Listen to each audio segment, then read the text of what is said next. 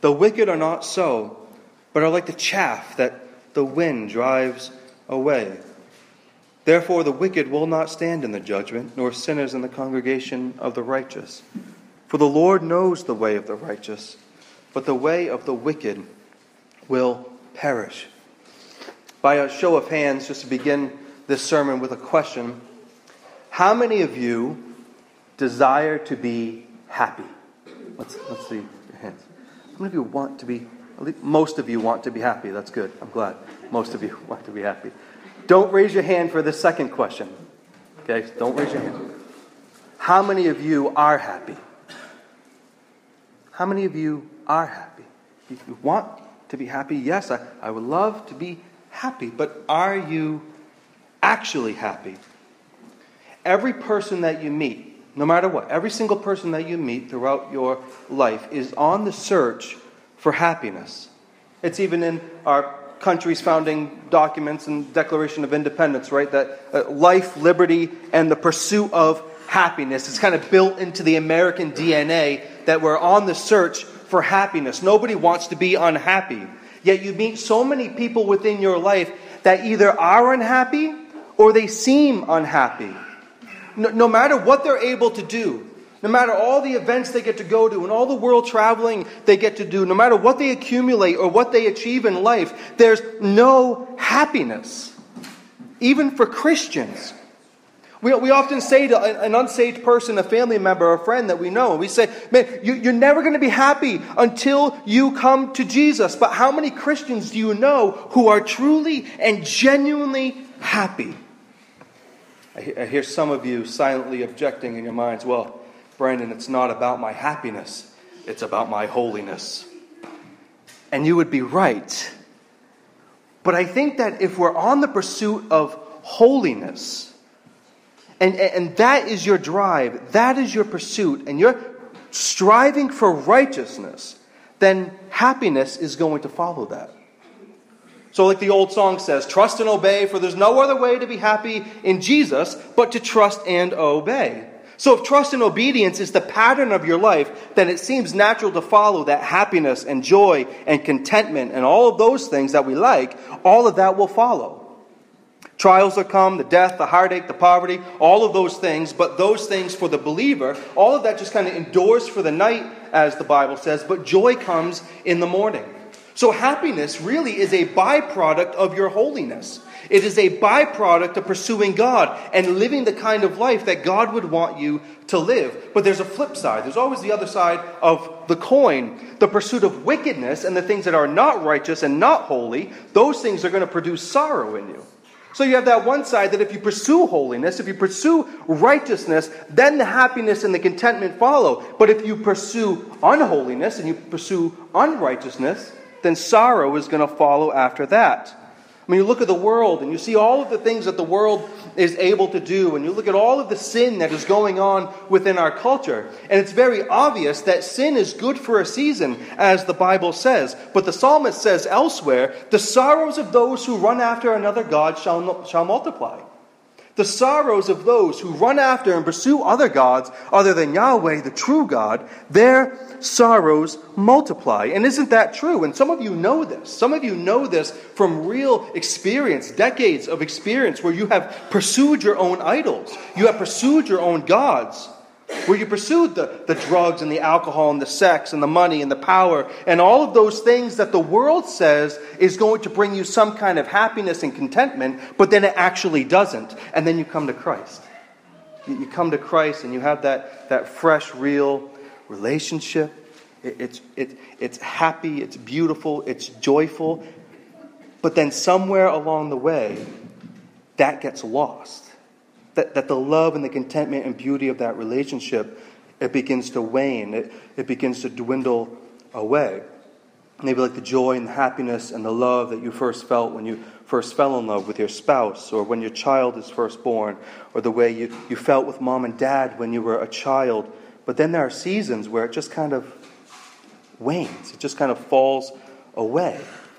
What happens in our Christian lives, like it even did for the Ephesians, if you remember in Revelation, where John says that they left their first love. So they had their first love of Christ at first, but then they started to leave him and pull away. And so what happens is we try to live in both realms. We live in righteousness and we live in wickedness. We begin to walk in the ways of the Lord, but as time goes on, the influence of the world begins to come into that relationship, and it begins to steal the joy that we've had. And so we're stuck in between two worlds. We have the one foot in wickedness and we have the other foot in godliness, taking advice and counsel from the wicked, and the wickedness is choking us out. I was never very good at algebra, but when you have a multiplication problem, and you have a positive and a negative, the answer is always going to be negative. And that's what happens a lot in people's lives, where they start out positive and strong for Christ, but then that negative wickedness comes in from the world, and then that becomes their answer. That becomes what their life is like. It becomes negative. It becomes unhappy. And this is really what this first psalm addresses. That there are two ways to live for any person. It's the one way and the righteous way and all of the blessings and the goodness that comes from that. Or it's the other side of wickedness and the consequences that come with walking in wickedness. And so the initial question for all of us to be considering and to have some introspection this morning is to consider, which way are we on? Are we on that righteous side, or are we on the wicked side? Are we blessed and happy as a Christian walking in the way of righteousness, or are we actually wicked on the wicked side? Are we allowing the wicked influences to come into our lives and rob us of the blessing and the flourishing that God has for us? But what about that way of righteousness? What does that look like? Look again at verse 1. Blessed is the man who walks not in the counsel of the wicked, nor stands in the way of sinners, nor sits in the seat of scoffers. But his delight is in the law of the Lord, and on his law he meditates day and night. This word for blessed could also be translated happiness, specifically the kind of happiness that is involved in being a believer and a lover of God. This is a deep-rooted kind of happiness, a happiness or even joy that is not dependent on the circumstances around us, but the God within us. And that's a key difference, isn't there? We're somebody who is genuinely happy and blessed as a Christian, and they're thankful regardless of all the circumstances that surround them, because of the God within them that is producing that happiness and producing that joy. Let me bring your mind back to February 5th of this year, Super Bowl 51. For the first 3 quarters of that game, I was not happy. And many of you were not happy. Dusty was thrilled up there. Falcons fan. But most of us were unhappy. But then what happened? The Patriots won the game. And then what? We were all happy again. But the person who is blessed and happy in God remains so regardless of the outcome of a silly game like that. That wins or losses don't define what makes a Christian happy. Even on a far deeper level of things like death or injury, the Christian can remain happy and blessed in those circumstances in ways that unbelievers cannot be happy. You participate in a funeral where the person who died is a Christian, and one side of the family is Christian and one side of the family is not. There is a total different reaction, isn't there? There's a totally different response. Because the Christians have the knowledge and the joy and the hope that the person who died is in a far better place with their Lord and Savior. But the other side, they have no hope at all. And so regardless of the death, the Christian can be happy. The person that David has in mind is a person who is living as a blessed child of God, that they have been made happy by God. And the first thing David says here is that a person who is blessed and happy is a person who does not partner himself with the wicked, but partners himself or associates himself with God. And that's pretty simple and clear. That a blessed and happy person is a person who is aligned with God and his desires, and he is not aligned with the wicked. A happy Christian doesn't dabble in receiving counsel from the wicked. We never get the option of saying, well, maybe I'll stand in the way of sinners for a little while, but when it comes to sitting in the seat of the scoffers and those who are scoffing at the name of God, I'm not going to hang out with those people or receive their counsel, but the sinners, they have some good things to say every now and then. We're told that the blessed person of God, they refuse all of the counsel of the wicked and the ungodly and the scoffers. So we must never heed the counsel or stand in the way or sit in the seat of those who do not delight in the instruction of the Lord. We cannot be led astray. So friends, if your counsel that you receive in your life is from the world, you're not going to be a joyful Christian. From the very beginning of the Bible, right? Genesis. And you see Adam and Eve, and they're in that beautiful garden. And what happens? Eve receives counsel, advice from the wicked one himself, and look where it got them and all of us. You look through the entire Bible and you see how wicked counsel had ruined the kings of Israel. Or you look in the book of Job and all of the bad counsel that Job receives. And in all of those situations, to regard the counsel of the wicked was to the ruin of so many people. Now, to clarify, David doesn't mean that you cannot receive any kind of counsel from a person who is not in the faith. You might have an unbelieving family member or a friend or whatever that's a plumber or a carpenter, and you can certainly go and ask them some counsel on how to fix something. That is obviously fine. That's not what he's getting at. What he's getting at is that far deeper level, spiritually speaking, where we should not be seeking the advice of unbelievers. And keep in mind, when David talks about the righteous and the wicked, he's talking about the people of God. He's not talking about the Philistines or the Canaanites. He doesn't say, refuse the advice from the Canaanites. He just says, refuse the advice of the wicked. So people within the Jewish nation. He's not talking about those others, but the wicked Jews. So to say, well, let me see what a few of my unsaved friends believe I should do in regard to ending my marriage. No. The Word of God is clear on what to do in regard to marriage and reasons for divorce. Or maybe I'll run down and have my palms read or tarot cards or whatever.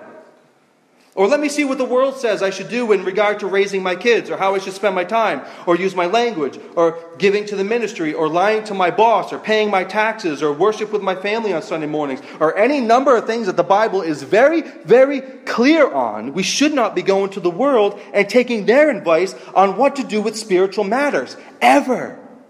That's like a sighted person going down to Boston and asking a blind person to lead them around the city.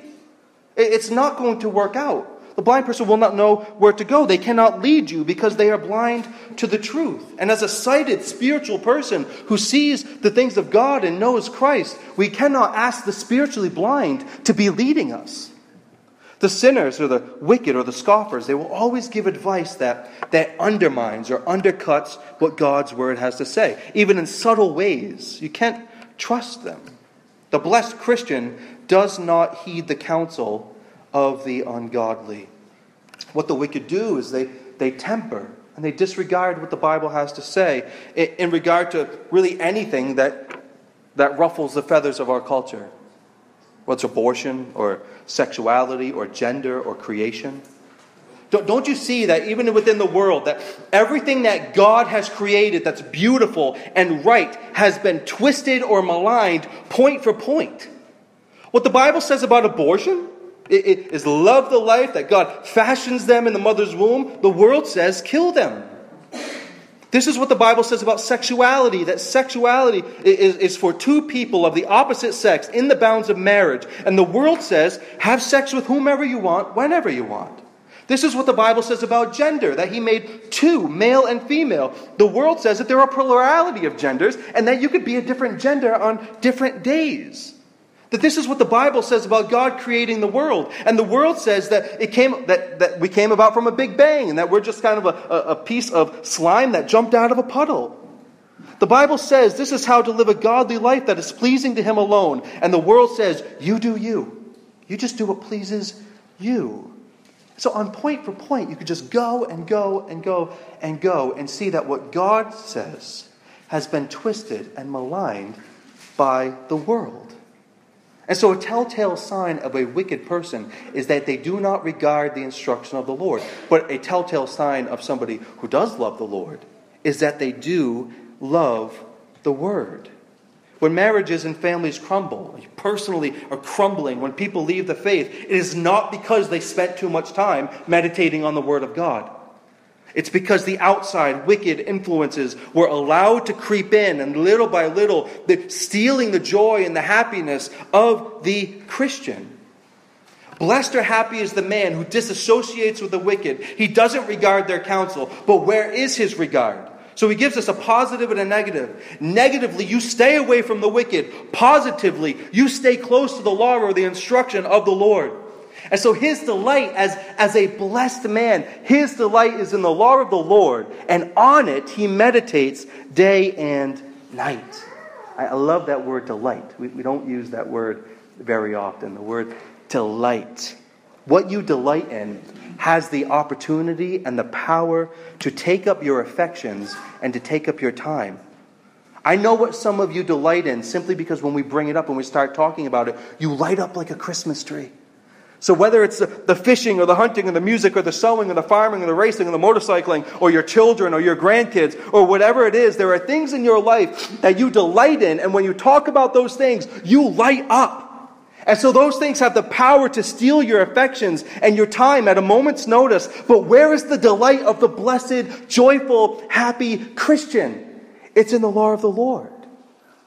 And when you delight in something, you're not ashamed in that thing. You're not ashamed of the things that you delight in. You delight in your children, your grandkids.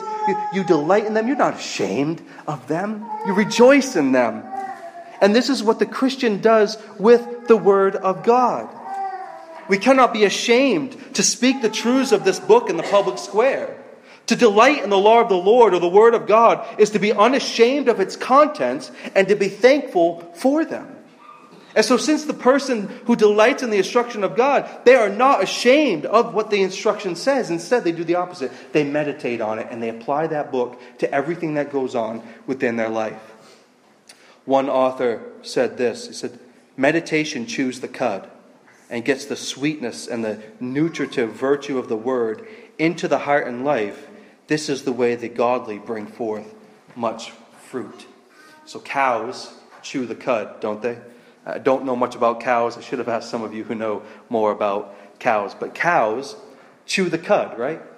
One website I read said that they chew cud up to 8 hours a day on top of the new food, which means that they have 40,000 jaw movements a day. Over and over and over. And the question is, do we do that with the Word? Do we do that with the Word of God? Do we chew on the Word throughout the day? As we make this decision or that, if we go here or there, walking, standing, sitting, whatever we're doing, are we meditating on God's Word? To stick with that cow illustration, when you're dealing with something in your life, do you recall the Word that you've already spent time chewing on that has to do with the subject and continue to chew on it? This is David's aim in saying day or night, that the righteous man, that he meditates on it day and night. The picture is not that he has his Bible open at night and he has his Bible open in the morning. The idea here is that it's all throughout the day. He's meditating on it. He's chewing on it like a cow chews on its cud. The word also here for meditate can mean to mutter, or even like a groaning sound. That throughout the day, that you're muttering to yourself over and over what the Bible has to say, filling yourself up with God's Word, meditating on it, ruminating on the Word of God. The great preacher of England in 19th century, Charles Spurgeon, personal hero, said of John Bunyan, who lived far before him, and John Bunyan wrote The Pilgrim's Progress. But Spurgeon said of John Bunyan, he said, you could prick John Bunyan and he would bleed Bibline. He would bleed the Bible. So from Spurgeon's perspective, Bunyan had so filled himself with the instruction of the Lord that if he were to be pricked, prick him anywhere, Spurgeon says, and he would bleed Bible. And may that be said of us, that if we were to be pricked and that trials come and things come that are sticky and hard and they prick us, that Bible flows from us. The situations in life, Bible flows from us. I mean, when you delight and when you meditate on God's Word, it will become reflective in your life. Why? Because when you meditate on the Word of God and you receive its counsel from God Himself and you don't receive the counsel of the wicked, then all of your decisions, they begin to line up in the prescriptive will of God. What God has prescribed for you to do and how to live your life, you will then do. Doesn't that seem so simple? Walk away with a simple message today. Cling to Christ and His Word. Obey His commands. And refuse the wicked. Friends, who are you listening to? Who are you receiving your counsel from? Is your movement and direction based off of time, meditating on the instruction of God? Or meditating and heeding the counsel of the world? What is your delight in? Is it in the instruction of the Lord, or is it in the instruction of the wicked? This is the way of the righteous. This is what the blessed Christian does. Negatively speaking, doesn't associate with the wicked. Positively, he associates with God. But notice the next difference between the righteous and the wicked. The psalmist gives a couple illustrations in verse 3. He, this righteous man, blessed man, is like a tree planted by streams of water that yields its fruit in its season, and the leaf doesn't wither. In all that he does, he prospers. The wicked are not so, but they are like the chaff that the wind drives away. Therefore the wicked will not stand in the judgment, nor sinners in the congregation of the righteous. And so David tells us that this blessed Christian associates with God and not the wicked, but then gives two illustrations, one of the righteous and one of the wicked. He says that the righteous are like trees, and the wicked are like chaff. So the blessed and happy Christian, he's like a tree planted by the streams of water, and he's blessed because he has been planted, and he has been planted in a good location. So the blessed and happy Christian isn't a random tree that's growing up in the middle of nowhere. The picture is of a sapling that was planted, and it started to grow, and then it was taken by the streams of water, and it was specifically planted there on purpose because it's in a prime location. So there's been thought put into it. He's been planted by somebody, namely God, and he's been planted in a prime location by that stream. And what is the result? What does he say the result is? He has fruit, and he has strong leaves. Many of you have the yearly tradition of going apple picking, and I think Bethany have done that basically every year since we've been together, and we've carried that into marriage and children. But it's fun to go around and to go to those apple trees and to just pick off big old apples and to just take a big bite out of them, to see that the leaves are still strong there. But what's true about those trees? Every apple tree in the orchard, what is true about every single one of those trees? They don't yield the fruit for themselves, do they? The fruit that the trees yield are for others. They're for you. They're for you to walk and to take and to purchase.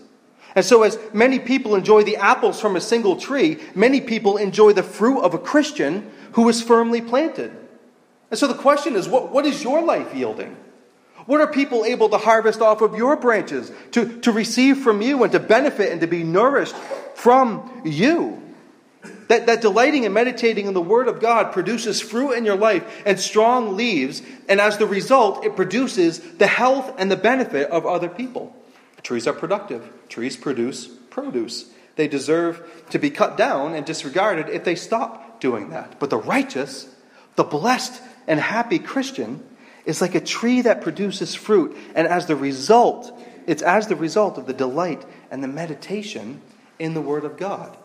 The Scriptures are filled with illustrations, and we've been looking at this even within our Sunday school class, with the fruit of the Spirit. The love and joy and peace and patience and kindness and goodness and faithfulness and gentleness and self-control. If you're a tree, as a blessed Christian, taken and strategically planted by a stream of water, are you bearing that fruit? Is the fruit of the Spirit bubbling over into your life and hanging from the branches of your life? Even within the context of a church, God has given fruit and giftedness to every single person who is here. But how are you benefiting the body of Christ with the fruit that God is growing within your life? It's an important question. How is the church, how is the congregation benefiting from the fruit that God is growing within your life? Do your gifts of encouragement and hospitality and administration and all of the rest, do they serve to build up and edify the body of Christ? The blessed Christian bears fruit to the benefit of all of those around him. The second illustration is of the chaff. What the harvesters would do in these days is they would take the grain that they have harvested in their field and they would grind it down, and then they would throw it up in the evening breeze. And what the wind would do is carry away the chaff, and then the good kernels of the grain would fall back down to the earth. And this is what the wicked are like, David says. That they're just easily blown away. Like chaff. Just blown away. They're worthless. Chaff is good for nothing. It's nothing good for nothing but walking on. They produce nothing valuable.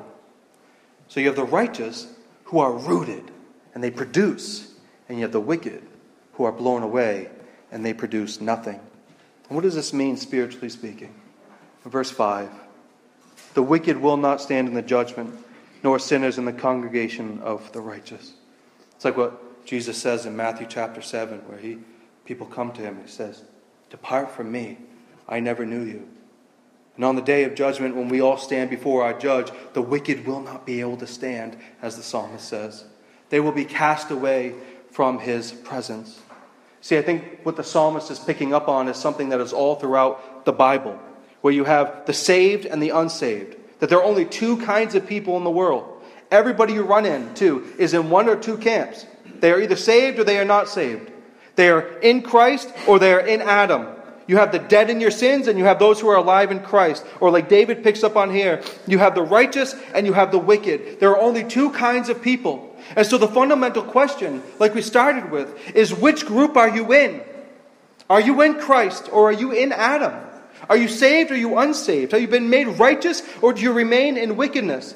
And if you are in Christ and you are saved and you have been made righteous, are you living a life that's consistent with that truth?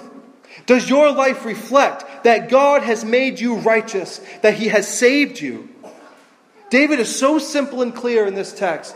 This is what the righteous, blessed, happy Christian does. He doesn't associate and receive the counsel from the wicked. He associates with God by delighting in His instruction and meditating on it. He's like a tree. He's planted by waters. He yields fruit for other people to pluck. His leaves don't wither. In all the things that he does, this man prospers. Why? Because of what God is doing in and through him. And in contrast to that, what about the wicked? It's like the chaff. The wind blows them away. They will not be able to stand in judgment. And the way that which God approves is found as verse 6. For the Lord knows or watches the way of the righteous, but the way of the wicked will perish. The Lord is actively watching and guarding and preserving the way of the righteous. Is God looking out for you? Do you live as though God is watching out for you, looking after you? That He's constantly present, that is a true fact about Him, His omnipresence, always guarding, always keeping, always looking. The wicked have no such promise from God. In fact, they will forever be banished from His sight for all eternity. Christ is clear as well, that wide is the path that leads to destruction, and narrow is the path that leads to eternal life. But when you think about it in terms of perfection, can any of us do this perfectly? Can any of us constantly be meditating on the instruction of the Lord and constantly be disregarding the wicked? Not on this side of eternity. But who did? Jesus did. Christ was certainly a blessed and happy man throughout His life, never once heeding the counsel of the ungodly. Obviously meditating on the Scriptures, and so many times we bring the Scriptures to bear on a situation or a question that was asked to him. He was like the great tree. He lived a life that was not only prosperous, but he himself bearing fruit that all of us who believe in Him and trust in Him and abide in, we have received His fruit and we enjoy it. And as the one who is perfect, He will never be the one to stand and be judged. But as the perfect one, He will be the judge. So the call from David isn't to live a morally sound life, to just be better and reap the benefits. Plenty of religions will tell you to be moral and to live a sound life. But moralism is not the goal, and being a moral person does not get you to heaven. You can be totally lost and be incredibly moral. In the context of the rest of the Bible, this psalm teaches us to live like Jesus did. Christ perfectly lived this psalm and its commands, and we know we will never do so perfectly. And so we trust and confess in His obedience and hold to His obedience, because we know our obedience is nothing. We hold to His. We could never do it. And so the call from David in the context of the rest of the Bible is to live a Christ-like life. When you look at the Scripture and you see what the first followers of Jesus did and how they lived their lives, the ones who prospered in godliness, and their lives were the ones who passionately pursued after Jesus. They were the ones who loved His commands and they loved to obey, but they trusted in His obedience. Friends, I want to be happy. I want to live as a blessed Christian. And I think that the psalm here explains how that happens. The times in my life when I'm not happy, and I know those times, and some of you have experienced my own unhappiness, specifically my wife. Thank the Lord for her. But when you think of your own happiness, don't you want to be happy? And the times when you're not happy, isn't it when you're not meditating on the Word of God? When you're not bringing His Word to bear on your life? And the times when you're unhappy, isn't it when you're asking the world's input and you're seeking to walk in that way?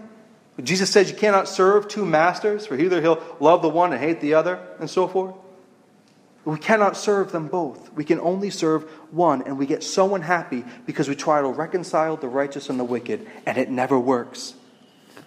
Friends, true happiness and a blessed life will not come in any other way than to pursue the Lord and His instruction and to disregard the world. To live our lives as trees planted by the waters, not easily blown away, bearing fruit through God's power for other people to benefit from. And on one day, as a result of being a blessed Christian, we will be able to stand in the judgment. We will stand before our judge, and He will judge us. But unlike the wicked, we will be able to stand. And the wonderful thing about it is that we will not stand in the righteous things that we have done and the things that we have attained for ourselves and our own ability to do it.